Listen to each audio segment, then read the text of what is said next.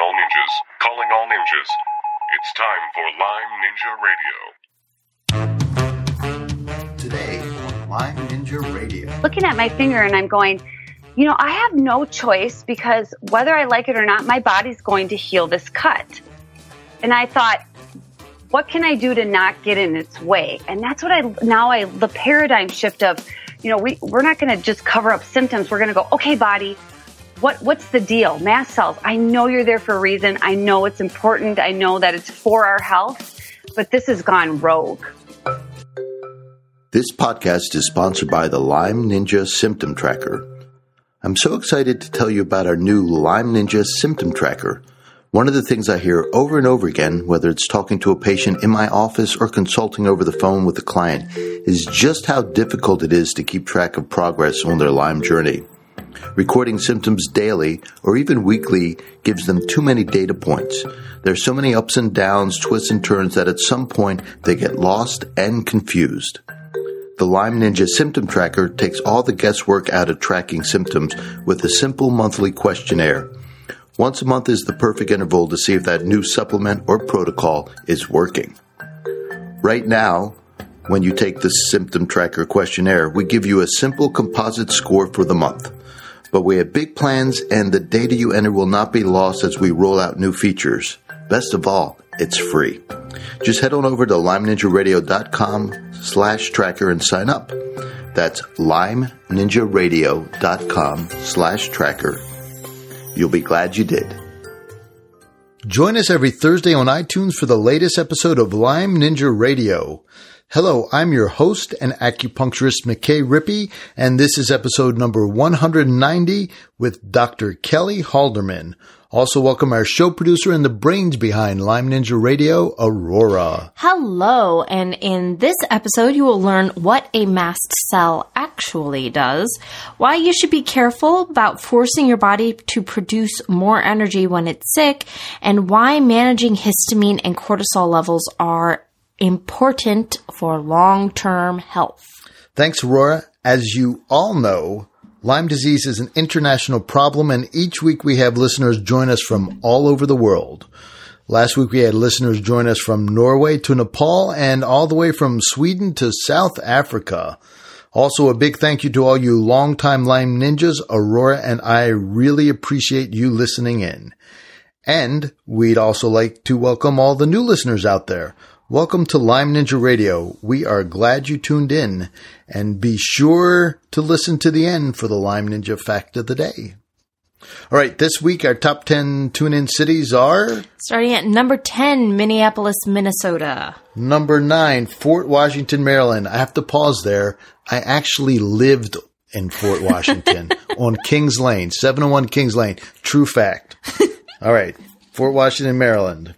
Number 8, Columbus, Ohio. Number 7, Folsom, California. Number 6, Albuquerque, New Mexico. Number 5, Salon, Ohio. Number 4, Aurora, Ohio. Woohoo! My name. Number 3, Sacramento, California. Number 2, Chicago, Illinois. And number 1, Denver, Colorado. Also, do you know your Lyme score yet? If not, do yourself a favor, head on over to LymeNinjaRadio.com, fill out the Lyme Ninja Symptom Tracker. It's free.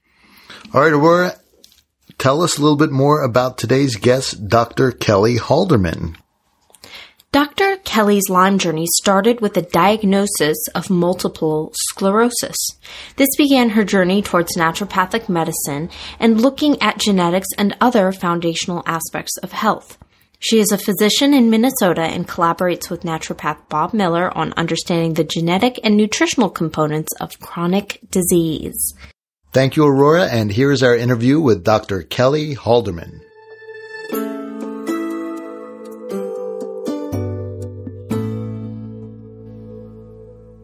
So let's talk mast cells. Right. And I'm going to start this conversation by confessing ignorance or past ignorance. So as I begin to learn a little bit about mast cells and read about mast cells, basically my only previous knowledge was, okay, mast cell is something that contains histamine and in a granulated form, and then it degranulates and a lot of histamine released, and that causes havoc. But as I read about mast cells, they're like the Swiss Army knife of the immune system. They are. You nailed it. They can certainly, it's like they've been hidden in plain sight for so long. Forever. And I agree with you too. I was very ignorant. I learned very little in medical school about them, but this is blowing my mind. So what's your, I don't even know how to say that. What is the biggest thing that blew your mind? What's the biggest mind blowing thing? You know what I'm trying to say? Like, what's the biggest insight you've had into currently? Because I know there's going to be more. Like, sure. Right now. Yeah. Right now, one of the papers that Dr. Theourides published, it'll be 3 summers ago, in that paper called Mast Cells, Mastocytosis, and Related Disorders, there's a graphic of the mast cell, and the mast cell, there's about 30 arrows pointing to it. Everything from pathogens to environmental toxins, innate things, and drugs. And those are all responsible for degranulating or activating the mast cell. And I was not aware of that. I didn't know that so many things could actually activate it. And I was like, okay, well, then you jump to the next graphic and you see that when the mast cell degranulates and is activated, that it hits every area of our entire body, and it hits it with tons of different cytokines, growth factors. It's just incredible. I mean, we think, oh yeah, histamine, but the power of it, and it's in the far reach, mast cells, they don't migrate. So when they're degranulating, they're releasing their contents, they spare no body system. That's amazing. And so let me throw my recent learning into. So in this granulation process, so this granulation is essentially storage. So they store up various chemicals, and it's not just histamine. Oh, no. So there are other things stored in these, like their immune system bombs ready to go off. But also it has stuff that'll make on the spot.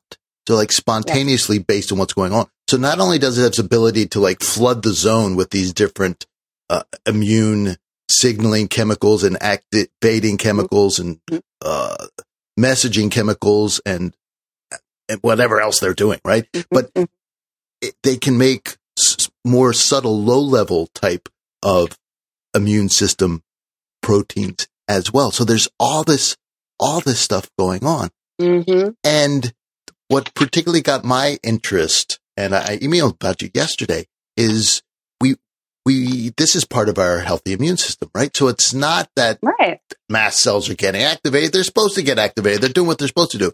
But like so many things with people with Lyme disease, things just seem to get off the rails. So it's the regulatory pathways, perhaps, that aren't being activated properly, or there's something that keeps triggering it again and again and again and again and again. And what's supposed to be a fairly small time event turns into a chronic event. Right. That's exactly how I see it. Is I always look at things as, what is the body trying to do? Our body, my big revelation was when I was on call one night in the hospital and I cut my finger, and I'm walking back to my call room just exhausted. And I'm looking at my finger and I'm going, I have no choice, because whether I like it or not, my body's going to heal this cut. Yes. And I thought, what can I do to not get in its way? And that's what the paradigm shift of, we're not going to just cover up symptoms. We're going to go, okay, body, what's the deal? Mast cells, I know you're there for a reason. I know it's important. I know that it's for our health, but this has gone rogue. And how can we, where do we start? Where do we start with trying to honor what they're doing, but bring it all back into homeostasis? That's so funny. I was watching a show on Netflix last night called Feed Bill, or Somebody Feed Bill. And it's this man, he's a comedian from another show. We don't watch regular TV, so I have no idea about who he is, but he's doing, Everybody Loves Raymond. He's from Everybody Loves Raymond. And he's interviewing a Palestinian chef who lives in Israel. And the Palestinian chef is like this celebrity in the small resort town. It's like he walks through the street and everybody's saying, "Hey, Burry, how are you?" And they're saying, "Yeah, this is the real mayor." And so Burry says, you want to know the secret for good cooking? And the man says, "Yeah, of course." Bill says, "Yeah, of course." And he says, "Pick the best ingredients you can find." That's step number 1. So the best quality, the freshest, the best you can find. And step 2 is don't mess them up. No, right. Right. And that's exactly what you're talking about. It's like we've got this beautiful system, right? Yep. And we've somehow, or our environment or the infection has messed it up somehow. Environment has messed it up. And I think these people are a canary in the coal mine. I think that they are the ones who the mast cells are like, this environment is chaos. And so the body is chaos, and it's showing us, especially in the autistic children with the brain inflammation, which is really interesting. So we've got this kind of background now on this. Mast cells are not just this storage, this tank of histamine. They're doing so many things. They're active players in the immune system. They're not just this balloon ready to burst to flood the zone. Right. So what are their main interactions? Is like, what do they affect? Like what? Oh, and that's the other thing I was reading about. And you can talk to this is the mast cells express different chemicals based on which tissue they're in. So there's not just a mast cell. Right. It's like the mast cell in your lung is different from the mast cell in your gut. Right. They're going to degranulate different components based on where they are. And we're just learning more and more every day. So, they act on everything from themselves to, I think the number one thing, the most important thing that they act on, and we could talk about it all day, but in a nutshell is the microglia. They're just sitting ducks for that mast cell. They feed off of each other, and that is not good. What is a microglia? Microglia is the brain's basically immune system. Those microglial cells outnumber the neurons. We used to think of them as just junk cells. It's the white matter, right? Yeah. Yeah, not the gray matter, the white matter. Okay, cool. Well, not exactly the white matter. So the white matter are more the neuron, the head, and the body. But it's just the padding, like the filling. And we just used to think of it as just, it's just in there and it's just taking up space. But what happens is that when the mast cells degranulate, the tryptase, I call that the meat tenderizer, will go activate. Well, I mean, one of the nasty things it does is activate the microglia. The microglia start to choke out the neuron. Talking about losing communication, they are releasing tumor necrosis factor. They're completely inflammatory. I mean, they're doing this for a reason, but it causes a lot of symptoms, and that's what kind of they're looking at autism. But so then the microglia go back and those cytokines act on the mast cells to degranulate them even more. And that tryptase, if you think of that tryptase, it's a meat tenderizer and it's in the brain with all the neurons. It's chewing away at those connections. I just find it phenomenal. I've always loved neurology, but these mast cells and how they regulate the blood-brain barrier permeability. So, do they upregulate or downregulate? They break it up. I would use the term that they breach the blood-brain barrier. So you get leaky brain, like you have leaky. You got it. Yeah. You got it. And someone asked a really brilliant question I was teaching over the weekend with Bob, and someone said, well, why would they do this? Yes. And I said, you know why? It's because if you have an infection such as a meningitis, your white blood cells that are circulating around in your body, they're not meant to get into the brain. That's the blood-brain barrier. They're not meant to get in there. But if you have an infection like that, you need them in there. Yes, the mast cell says, I don't care. Go ahead, get in there and help fight this. So, you just have to look at like why. And I don't know if we'll have time, but just touching on the cell danger response. Well, let's do that right now. Okay. So the cell danger response is that innate mechanism where when the body recognizes a decrease in electron flow, and that could be from a pathogen, a virus, or an emotional or physical insult. So we can go into the mechanism of that, but really when the mitochondria senses that, it just shuts everything down. We just go into this shutdown, lockdown. We need to take all of our energy and we need to feed it into fighting whatever just happened. So when you're looking at that, one of the things that the cell danger response does, other than shutting down your thyroid and your gut and your brain, is it actually promotes autophagy. Huh. So I think that this cell danger response, because I know I was in the cell danger response and I know I got out of it. And I've been trying to put the pieces together. I think this is a huge piece because I was able to, get rid of the cause, obviously, but you're looking at what's happening. And I decreased my mTOR, which upregulated my autophagy, which, was a lot of fasting and a lot of other things. But that's where Bob and the Nutrigenetic Research Institute connected the dots with this, with the balance of mTOR autophagy. And this is why I'm like, let's make it real for people. Let's have them listen to this podcast and then go, okay, I'm going to do this now, instead of like, oh, these pathways are great. And, and what do I do with this information? Right. What I feel like is that really balancing, down regulating all that mTOR stimulation, up regulating that autophagy, cleaning up some of this inflammation. The mast cells, perhaps won't be as activated, and then using things to stabilize the mast cell. So put out the fire with some luteolin, put out the fire with some quercetin. There's really good nutraceuticals that can help calm these guys down, as can emotional work. Really, like we talked about, keep calm and don't degranulate. Corticotropin releasing hormone released from the hypothalamus, and I'll end here real quick. It actually will degranulate your mast cell. So really that when someone says, oh, well, you got to stop stressing out because that's bad for your health. And you're like, no, it's not. Yes, it is. We know the pathway. Wow. My mind is blown. Is when we get really sick, a lot of times part of that, whether it's a flu or even an injury, we get sleepy. Is that part of the cell danger response? So that's a great question. So the cell danger response happens all the time, but what happens is it turns off.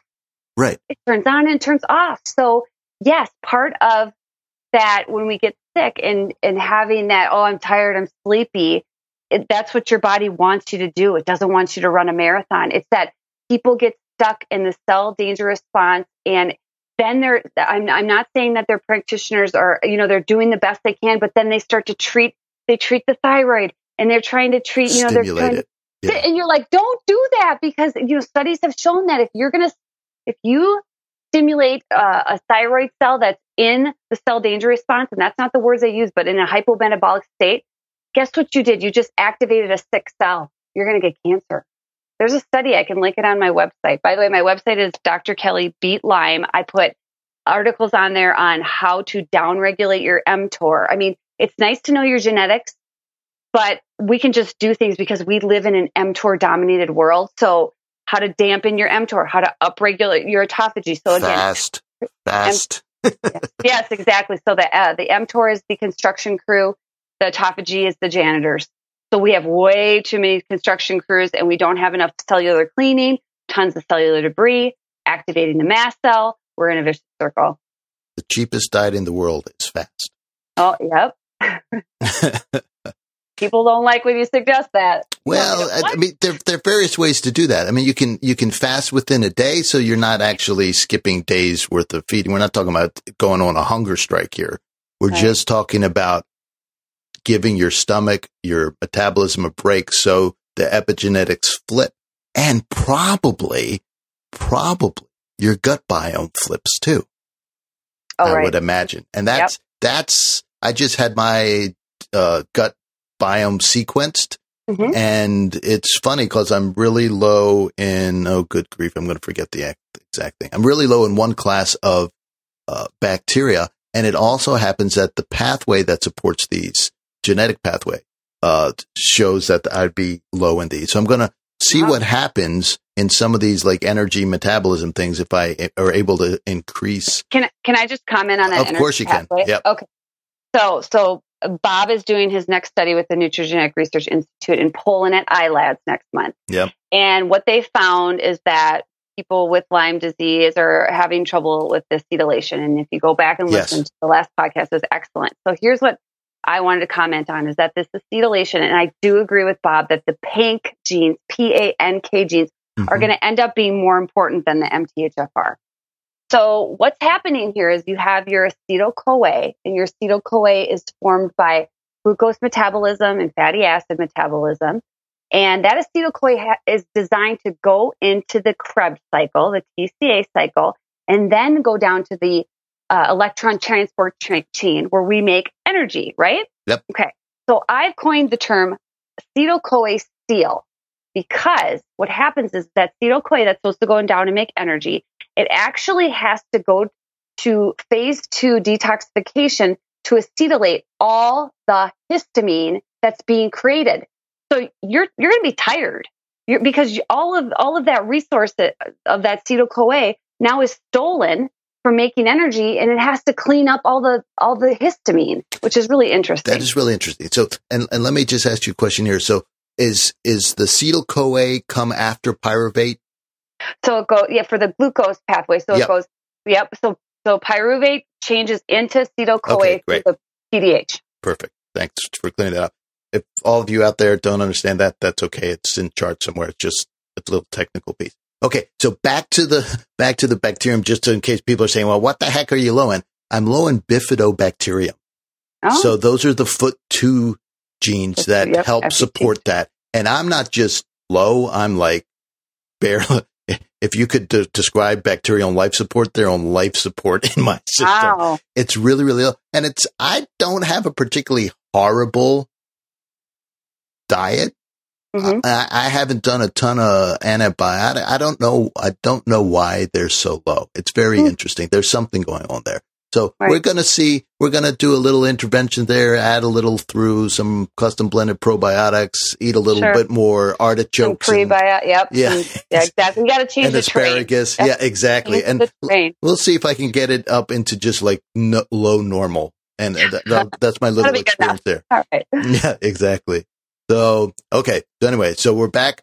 So you're talking about that. The other thing. Oh, here's the other thing about the energy usage in the mitochondria. So if we've got an active infection where the body needs to increase the heat, the mitochondria will also switch over to generating heat rather than ATP. So that's another way that the body gets tired. Mm-hmm. So if you've got this acetyl steal, what did you call it? Acetyl-CoA steal. Yeah. So if you've got that going on, and then if your body says, well, we really need to raise your temperature here to fight off whatever infection it is, now you've got a double whammy going on. Right. And then I'm going to say, and with this, we talked a little bit about in an email exchange before this, the nitric oxide pathways. And I think that's also one of these nodes where a lot, if you start drawing out, and I'm going to do this one day, it's all the things that affects it. It's got 20, 25 things going in both directions around the nitric oxide and the different types of nitric oxide. Well, the different types of synthase, I should say. Nitric oxide is nitric oxide, but where it's expressed and which of the enzymes are expressing it. Exactly. And your comments I thought were fascinating about this, that you see that the physiological levels of nitric oxide get hijacked as well. Yeah, and I think Bob was talking about this too, is that we see that the nitric oxide, if it's going to quench the mast cells, if it's like, okay, SOS, we need all the nitric oxide we can to suppress the antigen-induced degranulation, the mediator release, and the cytokine expression. If it's all being shunted there, then what's left? I mean, we have to remember we're in a closed system. I think that was a big, again, paradigm shift for me, is that we don't have bountiful amounts of everything. I mean, the body can only do so much. So that's an interesting comment. Yeah. What do you mean by that?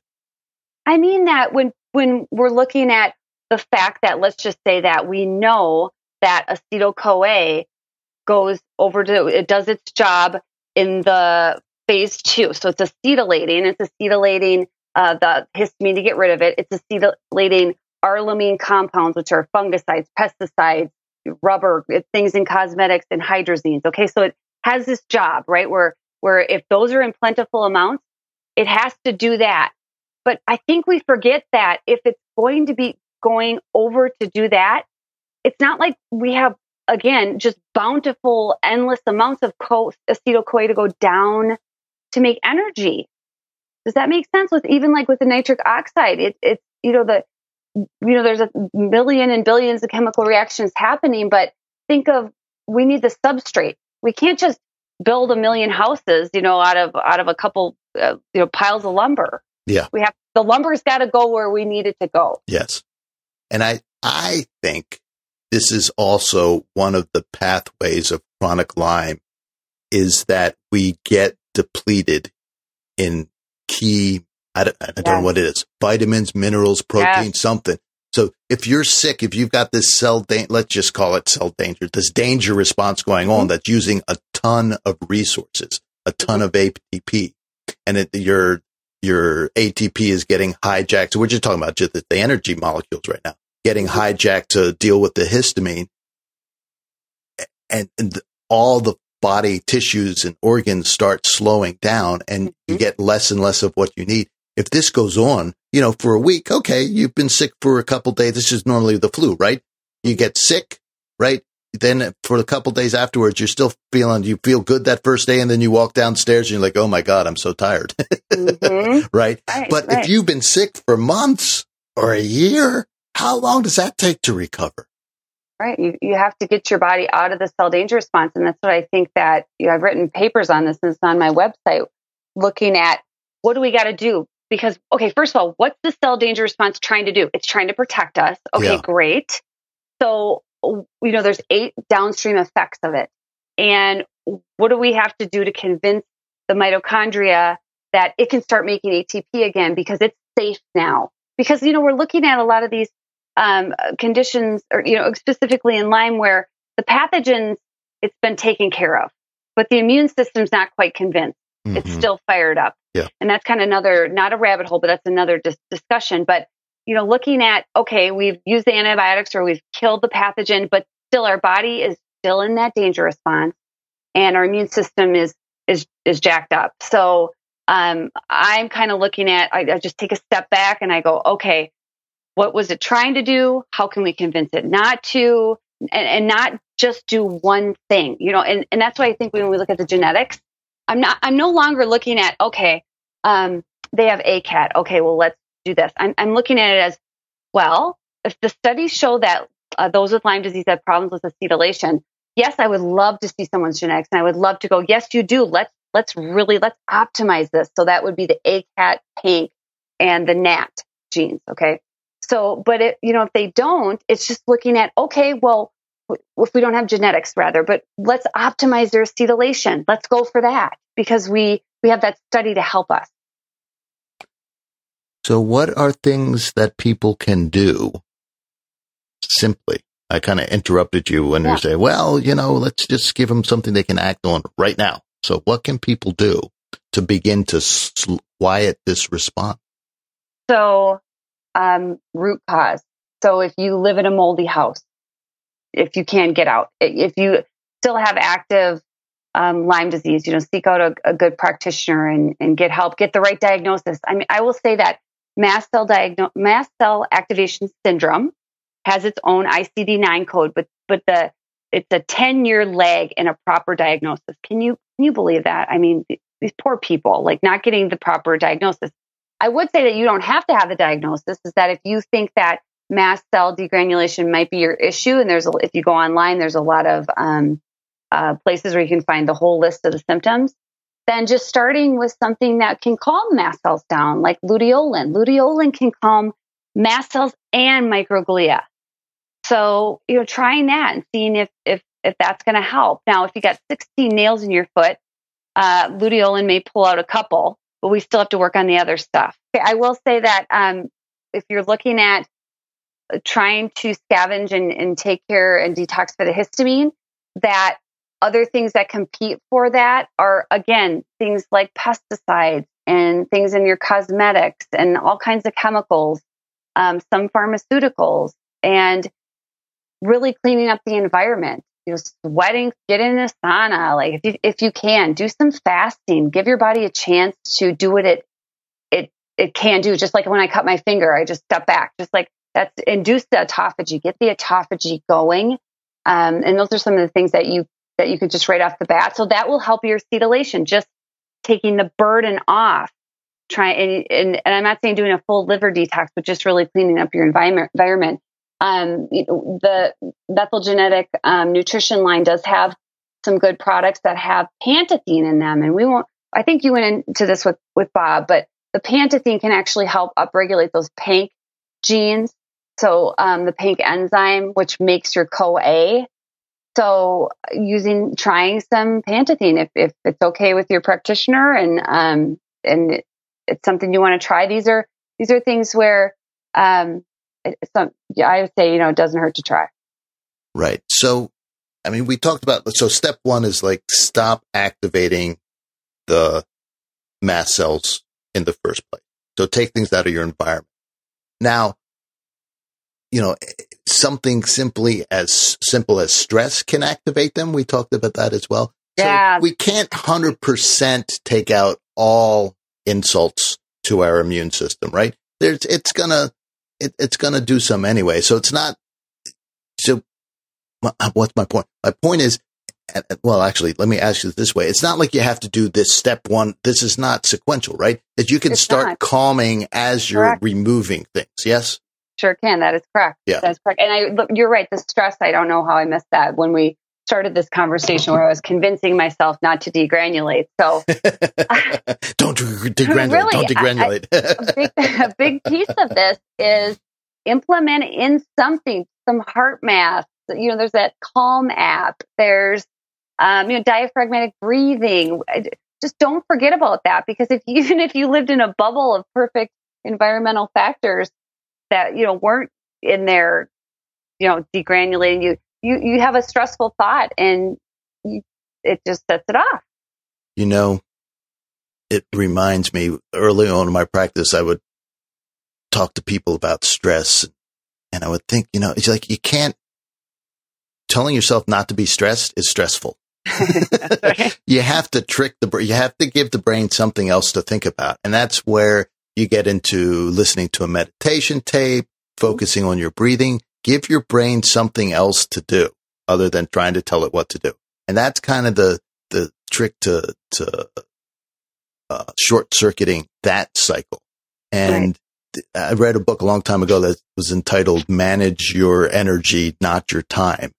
And it was very interesting. One of the things they said is the brain, look, if you're awake, your brain's working, basically. Mm-hmm. And probably it's working when you're asleep too. But anyway, and you can't turn it off. At least it takes many, many years of serious meditation to be able to turn your brain off. So it's much easier to just change the channel. Right. And we all know when you've got serious Lyme and you can't really even think of anything, so you can't do the normal things like read a book or do a Sudoku puzzle or a crossword puzzle, something that really takes you into meditation. But you can listen to a meditation tape and just let your brain follow what somebody else is talking about. Right. And, or just a short time of paying attention to your breathing or counting breath in and out for a while will give your brain something else to do. And then it goes into a different mode. Right. It goes into a different mode. Right. And the mast cells will just some of them will calm down. Yes. They'll calm down. And I will say that if the mast cell activation syndrome, those Dr. Theoridis would say that those mast cells are just more ready to go. Do you know what I mean? They're ready to degranulate. So that's part of the problem, is that they're just sensitive. They're more sensitive. And that's why some people say, I go outside and the heat just wipes me out. Or after I got Epstein-Barr in college, I noticed that I actually was playing soccer in college, and I had to quit soccer because when I would go to run, the vibration from hitting my feet on the grass or the pavement would actually set off the mast cells. And so now I know that mine are, it's not gone. It's not gone, but I know that I stabilize them. I make, I do as best I can with my environment. Just try and do my meditations, and but they are, it's like once you poke the bear, the bear is on alert.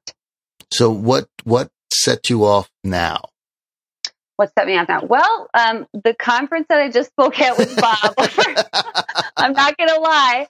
It's a good stress, but it's a stress. And the different environment and the food. So the food was different from what I usually eat. So when I came back, I noticed that I was itchy, and so I'm doing some things to calm that back down. So you had a mild response. I did. Mm-hmm. And that's a win for you, yes? Yes, it's a win for me to know that, before I could hardly walk outside, and the cold really, really bothered me. And there were so many things that really bothered me, but I will say it all comes back to the gut as well. So yes, it optimizing does. that gut function, when your gut cells are insulted and leaky, they're going to leak histamine, and that's going to degranulate your mast cells. Just there. It's just like, there's a lot of things we can do, but gut is super important. There's a function in Chinese medicine called the triple warmer. It's also called the three heater. So it's got a couple different names, the related names. Triple burner. Yeah, triple burner, exactly. So its main function is to manage our interface with the environment. Isn't that interesting? So it's also in the fire element. And of course, lots of fire symptoms, quote unquote, fire symptoms in Chinese medicine are heat rising to the surface, like itching, like getting red, like all the histamine response stuff. So I'm starting to wonder if the triple warmer in Chinese medicine isn't part of, there's never 100% correlation, but there's a part of the correlation of this mast cell response, and that we don't, and there's also a social function to that too. It's very interesting. So that if we don't have this robust triple warmer function, then we suffer. Now, interestingly enough, I've thought about this in various takes of it. So one of my first pass-throughs with the triple warmer specifically is the idea of being able to handle different types of food. And if you think of somebody like something like a panda bear that has a very specific diet, like it can only eat certain type of bamboo in a certain valley in China, right? You take it out of that and it's gonna not thrive, as opposed to something like a cockroach or a rat or a human being. And really, when we're healthy, we can eat just about anything. But you look at, I have a friend and she's from time to time also a patient who's at the point where she can't eat anything now because of her mast cell activation or disactivation. And you could see it slowly deteriorating over time, where more and more things would irritate her. And so, she's kind of gone from normal human being kind of eating or kind of normal, I can't eat a certain thing, to more like the panda bear, where she can only eat a very, very small diet. Yeah, I say that a lot. I think we're just missing like doing things at the same time is totally fine. And that's where, really trying to calm the mast cell, block the histamine receptors, fixing the gut, those can all be done together. Right. To try and, just give a pause and calm the mTOR down. And as a reminder for those of you, mTOR is this enzyme that essentially it's similar to insulin in that they kind of work together. It's a building enzyme. It's something that the body uses to signal, okay, let's get to work. Let's make new muscles. Let's make new tissue. Let's get to work building things. And then, but it needs, like everything else, it needs to turn on and off. It needs to cycle back. And really that's what we're talking about with this whole conversation. Maybe with Lyme is just part of this as well, is that these systems need to turn on. The histamine needs to be released. The cells need to degranulate, but then it needs to be regulated and calm back down. And if we have this loop where it's going back and forth, that's healthy. That's how we get stronger. That's how we attempt new things. I was reading these crazy stories about these free divers who hold their breath down to like 300 feet under the ocean. And like they have to practice to get there. But as they go deeper and deeper and deeper, it's like their body gets stressed, but then they recover. It's not like they don't stay at the bottom of the ocean. No, they come back up and they have a beer and party on the beach. And then they go do it maybe a month later or something like that. So we need this back and forth. And that seems to what breaks apart. So in so many different ways, people with Lyme is it only goes one way, and that's the wrong way. Yeah. It started off as a good thing, but then it didn't end well, or it's perpetuating. So I totally agree. I think we should talk about the histamine foods and the And can we talk about oxalates with that too? Sure. I mean, that's kind of they're also irritating. It's slightly different pathway, but they're also irritating. Oh, and what's the? There's another group of lectins. Oh, right. And Dr. Larry Young is going to be in Hershey, Pennsylvania at the Nutrigenetic Research Conference, the first annual, and she's going to talk all about lectins and histamine and mast cell. It's going to be really, really cool. I'm really looking forward to that. Yeah. Okay, so let's talk about histamine foods. So histamine foods. So basically, it just boils down to it's just putting more histamine in your histamine bucket, and it's overflowing it. So I look at it as it was very helpful for me when I had mast cell really raging to cut down on the high histamine foods, and then because I have DAO deficiency, that's what metabolizes histamine in the gut. Mm-hmm. I took some DAO, and that just gave me a leg up on the histamine in my gut. So it's just you don't want to put more fuel in the fire, per se. With histamine. So let me pause here and translate a little bit. So this DAO enzyme degrades histamine in the gut. So it's an enzyme deficiency. So basically, it's almost like a digestive enzyme. It's a histamine enzyme. Yeah, so if you're missing it and you take it, it's going to do the job. Correct. Okay. And it only does it in the gut, though. So then we have to think about, okay, what's the other way that histamine, if we have it in the system, how is it degraded? And that's the HNMT. It's a methyl transferase, and it will degrade the histamine. So if you have defects in your HNMT, that's no bueno. So you definitely want to support that. But what I found really interesting, okay, now so hang on to your seat, is that even if you have perfect HNMT genes, which makes the enzyme, right? Yeah. The fact that the mast cell, when it gets activated, it releases TNF. The TNF will actually block SAMe from being formed. Now, this is a lot of biochemistry pathway, but SAMe is the major methyl donor. SAMe is how HMNT gets its methyl group. So and I think this is another one of those aha moments where it's, even if these are perfect on paper, the epigenetic steps in, or the mast cell activation steps in, the tumor necrosis factor gets in there and it doesn't work. And so your methylation doesn't even work because of the mast cells. So how about fixing methylation by not giving methylfolate, which activates mTOR? How about we just calm down the mast cell? Sure. Yes. So one of the terms that's used in science and research is called going upstream, mm-hmm. right? And that's the idea is that, at downstream, it's a big river and maybe there's lots of rapids and lots of stuff going on. But as you go upstream, it gets simpler and calmer and easier to affect. And so the further upstream you can go.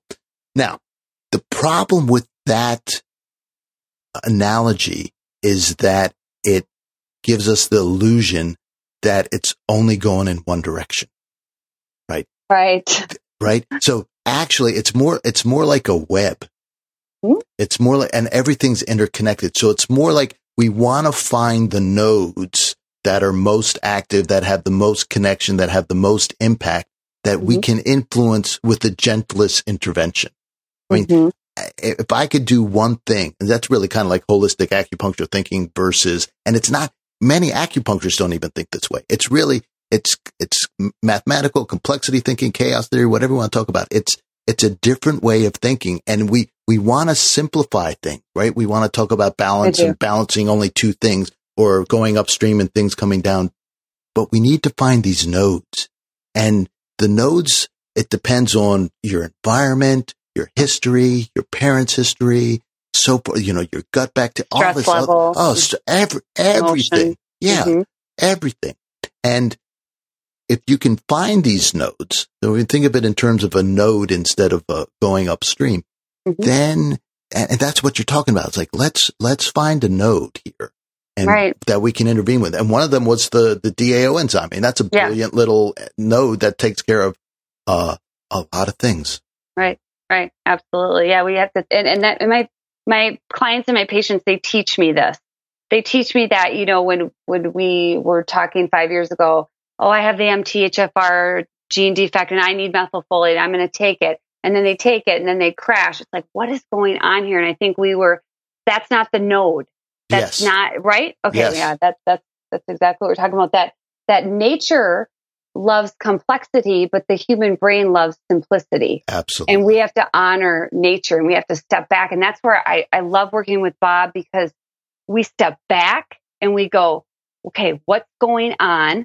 Why did it start? Because again, your body's trying to heal.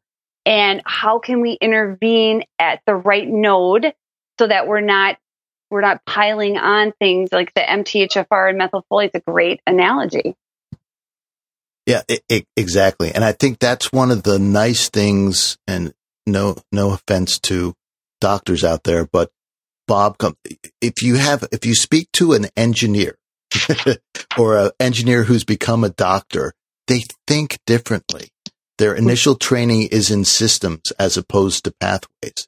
And, bless doctors' hearts, but they've been taught to think linearly, and that helps in some problems, but not all. And what we're dealing here is more like what Horowitz says. He's talking about the multi-symptom, his MSIDS theory. And Richie Shoemaker talks about things that way. Some of the other doctors talk about things being much more complicated. Right. Yeah, absolutely. And I one more little nugget is that when the mast cell degranulates, it releases mitochondrial DNA, and the immune system thinks it's a pathogen and goes after it.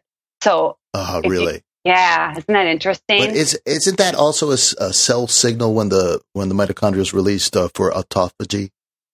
The mitochondrial DNA? Yeah. I am not sure. There's something about the mitochondria breaking down that's an autophagy signal somewhere. That I will look that up. Okay. I may have part of it wrong. Something about the mitochondria and it breaking down, and it signals the immune system to go get it. So that's another inflammatory thing, right?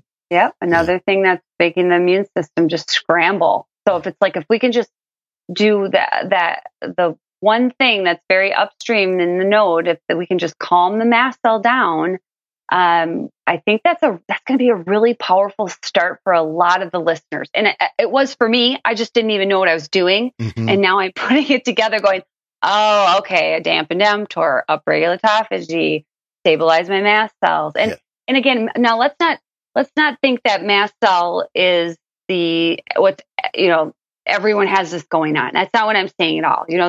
You definitely, there's other things that can mask as mast cell. So we want to make sure that, that doctors, practitioners don't think that everything is mast cell, because there's serious conditions such as carcinoid syndrome, pituitary adenomas, and angioneurotic edema that are not mast cell activation. Those are serious medical conditions that a licensed practitioner needs to diagnose. Yeah. And I don't diagnose mast cell activation syndrome because I don't have to. I step back and go, what's going on? How can we repair this and slow this down and take a pause? I love when you said that. Just get your body to pause. Yeah. And again, if you have the idea that mast cell is just one of these big nodes, it might not be the most important node in there, but it's one node to take a look at. A lot goes on there, right? So you mentioned, in wrapping up here, you talked about histamine foods. What are the biggest offenders in terms of foods that have histamine that people might not think about?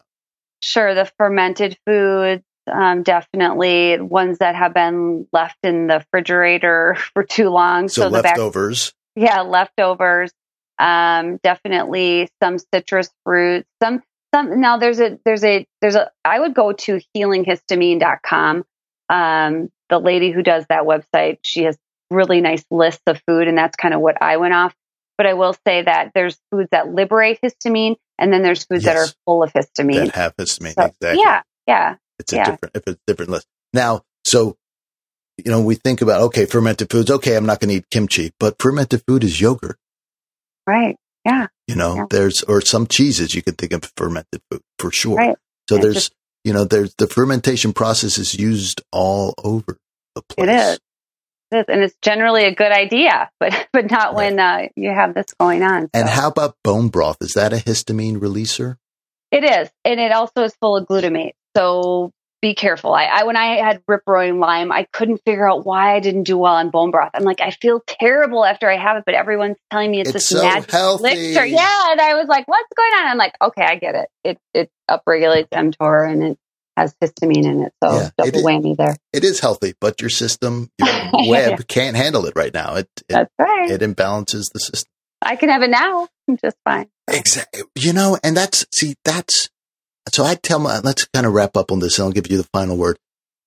That's what I tell my patients is like after things have calmed down a little bit and, they say, is it okay if I try and fill in the blank, go running again, try this food again, it's like, yes, at some point you have to have the courage to test your system again because otherwise, you don't know. And that doesn't mean go, eat nothing but bone broth, but it's like, try it. And to give a week and see what happens. And then, maybe try it again because we can heal. We do get better. And we can, the system, the yin and the yang, the loop, the back and forth between inflammation and calming back down does get better. And so then we can handle these things. It's like bone broth irritates everybody. It's just most people can calm down after eating it. Right. Yes, I agree.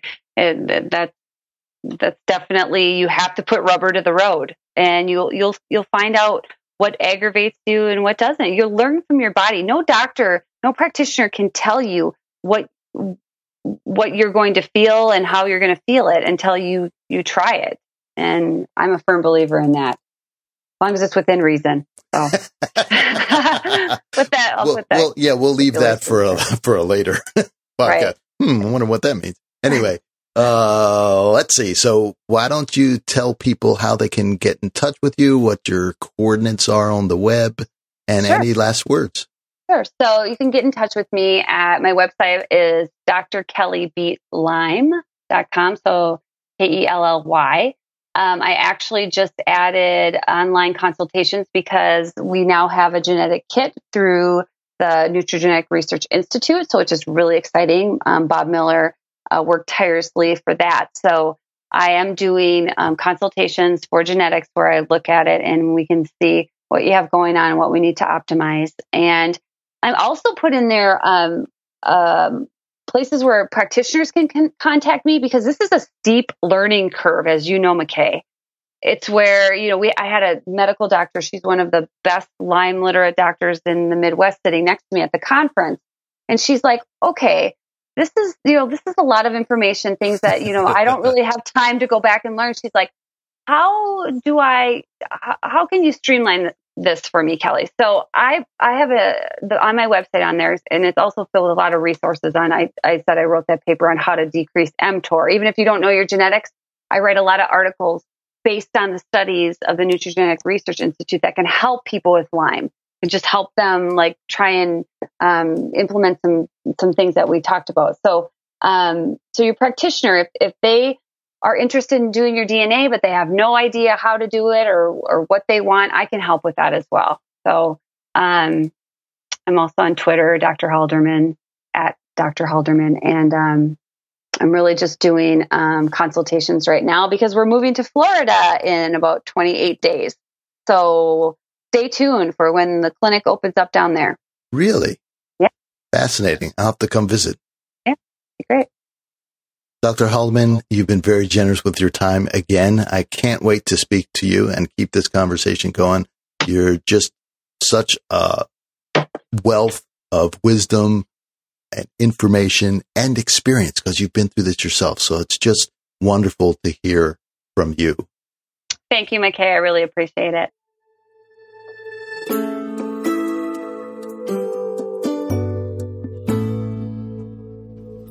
This was a really interesting episode. And, she said something while you guys were talking about cell danger. Response, yes. About how your body's supposed to be resting. And if you try to stimulate it into giving you more energy before it's finished being sick, you're actually activating sick cells. And that's going to be not so great. Not so great. So that's going to stay with me for a little while. You know, that's the really hard part is when you're sick is to just shut down and rest. And especially if you've been sick for a while, it's like you just want to get back and do something normal. And there's this fine line between experimenting and pushing yourself and seeing how far you can get versus just pushing too far and doing more damage. So, I mean, there's no right answer, and it's a experiment. You know, you kind of have to Lyme Ninja it. You have to experiment and see what you can do and what sets you back. And for example, I had a patient just try a new treatment and it set her back kind of half a day in terms of her energy. She just felt bad and didn't sleep well overnight. So you just never know. You just never know.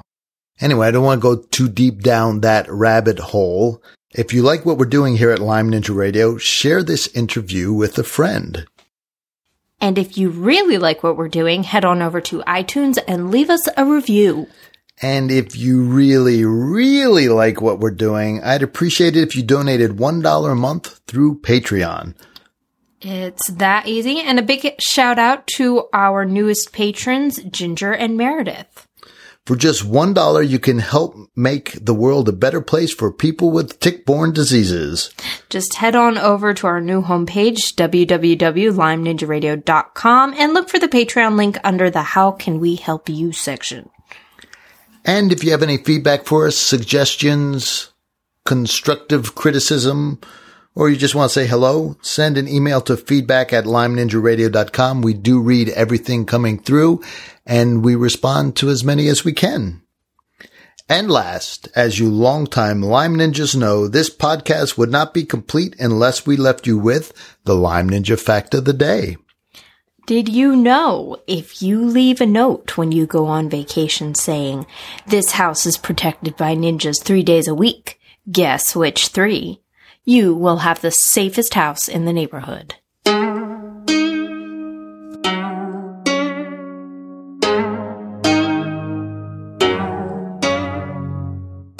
Lyme Ninja Radio is a purely public broadcast and is not intended to be personalized medical advice for any individual's specific situation.